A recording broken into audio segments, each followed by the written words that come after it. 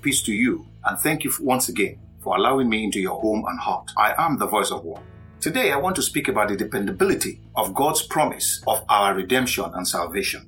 After Adam and Eve rebelled against God by disobeying his express command not to eat the fruit of the tree of the knowledge of good and evil, thus sinning against God, the stage for the dismantling of God's original plan for humanity was set. Sin spread among humans, and everyone born from then on inherited a sinful nature. That is, a nature that inclines them to sin against God through rebellion and disobedience. God's original plan was to have constant fellowship with humans he had created in his image and likeness. However, Adam and Eve's rebellion and disobedience resulted in all human beings being unable to enjoy that fellowship and one-on-one relationship with God. For a brief period, Adam and Eve experienced this fellowship.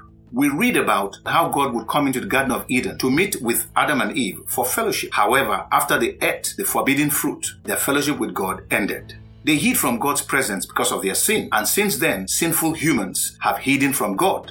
Instead of admitting to God, who knows all things, that they had rebelled and disobeyed his instruction, Adam and Eve each blamed others for their sins, a familiar human trait today.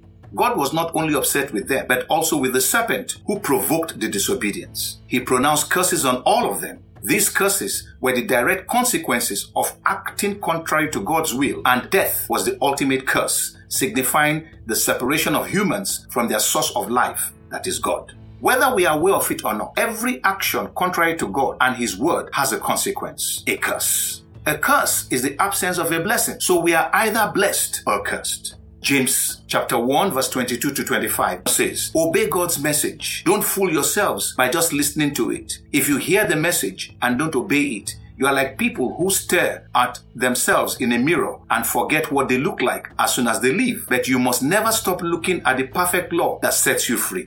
God will bless you in everything you do if you listen and obey. Don't just hear and forget." We are blessed when we listen to and obey God's instructions, but cursed when we refuse. If a curse is unbroken, it leads to a permanent separation from God, that is death. Here, we are not merely speaking of the physical death that all human beings must experience, but more importantly, a permanent eternal separation from God in hell. Therefore, God, not wanting humans separated from him eternally, made provision for the termination and reversal of the curse upon humans. How did he do this? When God addressed the serpent, an agent of Satan the devil, in Genesis chapter 3, verse 14 to 15, he said, "You are cursed more than all cattle and more than every beast of the field. On your belly you shall go, and you shall eat dust all the days of your life. And I will put enmity between you and the woman, and between your seed and her seed. He shall bruise your head, and you shall bite his heel." In God's pronouncement, he used the term seed of the woman in the singular form, not seeds. Additionally, the word seed is a proper noun with a capitalized first letter, implying that the seed of the woman is a human. This seed would not only terminate the curse upon all humans, but also reverse it. This pronouncement of God is the promise of the seed of the woman. When Cain and Abel were born, Abel listened to God and obeyed him by bringing an acceptable offering. However, Cain, the elder brother, refused to listen to God and brought an unacceptable offering. Cain became jealous when God rejected his offering. Satan soon filled his heart and he murdered his brother Abel. Satan believed that Abel was the promised seed and wanted to thwart God's plan by biting, as it were, Abel's heel before he could bruise his, that is Satan's head. However, Satan had targeted the wrong person, as Abel was not the promised seed. It would take thousands of years for the promised seed of the woman to appear and for God's promise of redemption for humanity to be fulfilled. Around 4 BC, this seed of the woman was born in Bethlehem to a virgin. Having been conceived in the virgin by the Holy Spirit, this seed was named Jesus. This Jesus, whose name means salvation, is the promised seed.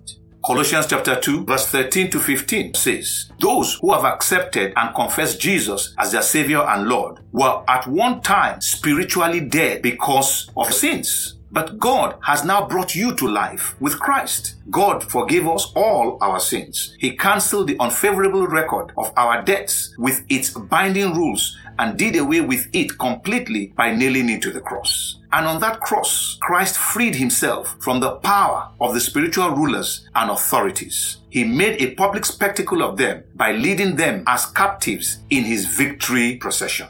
Only Jesus, the promised seed of the woman, can cleanse us of our sins and in doing so, remove the curse, replacing it with a blessing that is eternal life. 1 Peter chapter 3 verse 18 to 19 says, Christ suffered because of our sins, the righteous one for the unrighteous ones. He went through it all, was put to death, and then made alive to bring us to God. To reverse the curse upon humanity, the seed of the woman had to die for the sins of all humans, a sinless man dying in place of sinners.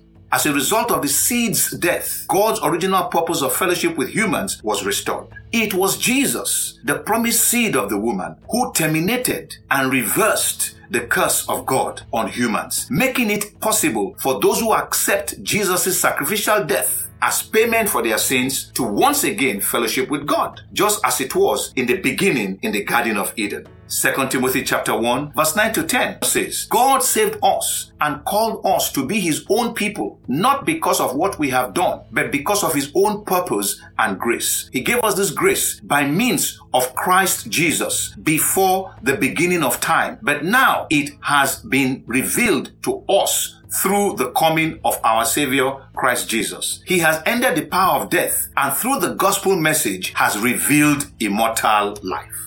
Also, Galatians chapter 3 verses 13 and 14 says, we are under a curse for not always obeying the law, but Christ took away that curse. He changed places with us and put himself under that curse. The scriptures say anyone who is hung on a tree is under a curse. Because of what Jesus Christ did, the blessing God promised to Abraham was given to all people. Christ died so that by believing in him, we could have the spirit that God promised. Thus, Jesus Christ, born of a virgin, fulfilled God's promise of bruising the head of the serpent, that is Satan, and bringing freedom to all humans who accept, acknowledge, and confess him as Savior and Lord.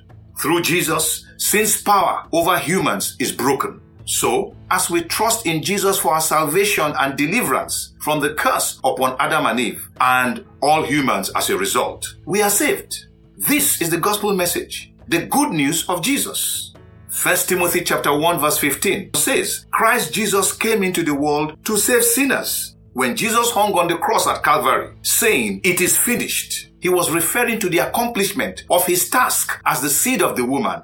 Through his death, he destroyed the works of the devil, overpowered him, and openly shamed him. Therefore, you and I no longer need to fear those idols people worship. We only need to believe God's word, repent of our sins, confess Jesus, and we are saved. Jesus also commanded those saved to go and tell people that they must repent and turn to God, which will bring them his forgiveness. Friend, Jesus has paid it all. When Jesus died on the cross, God had you in mind. Now, all you need to do is confess Jesus as your Savior and Lord, repent of your sins, turn to God, and the blessing of eternal life will be yours. This offer of God's salvation is for all, rich or poor, regardless of skin color, ethnicity, nationality, or wherever you live on the planet Earth.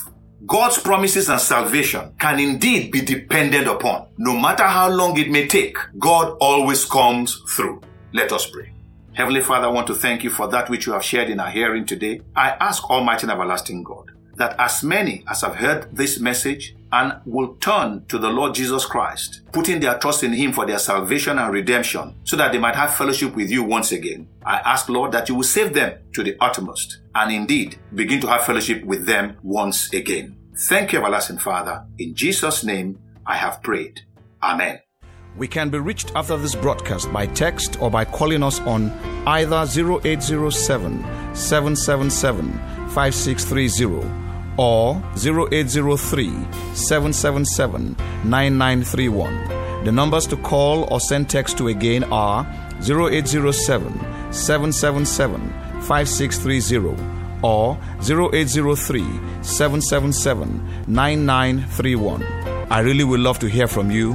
God bless you and goodbye.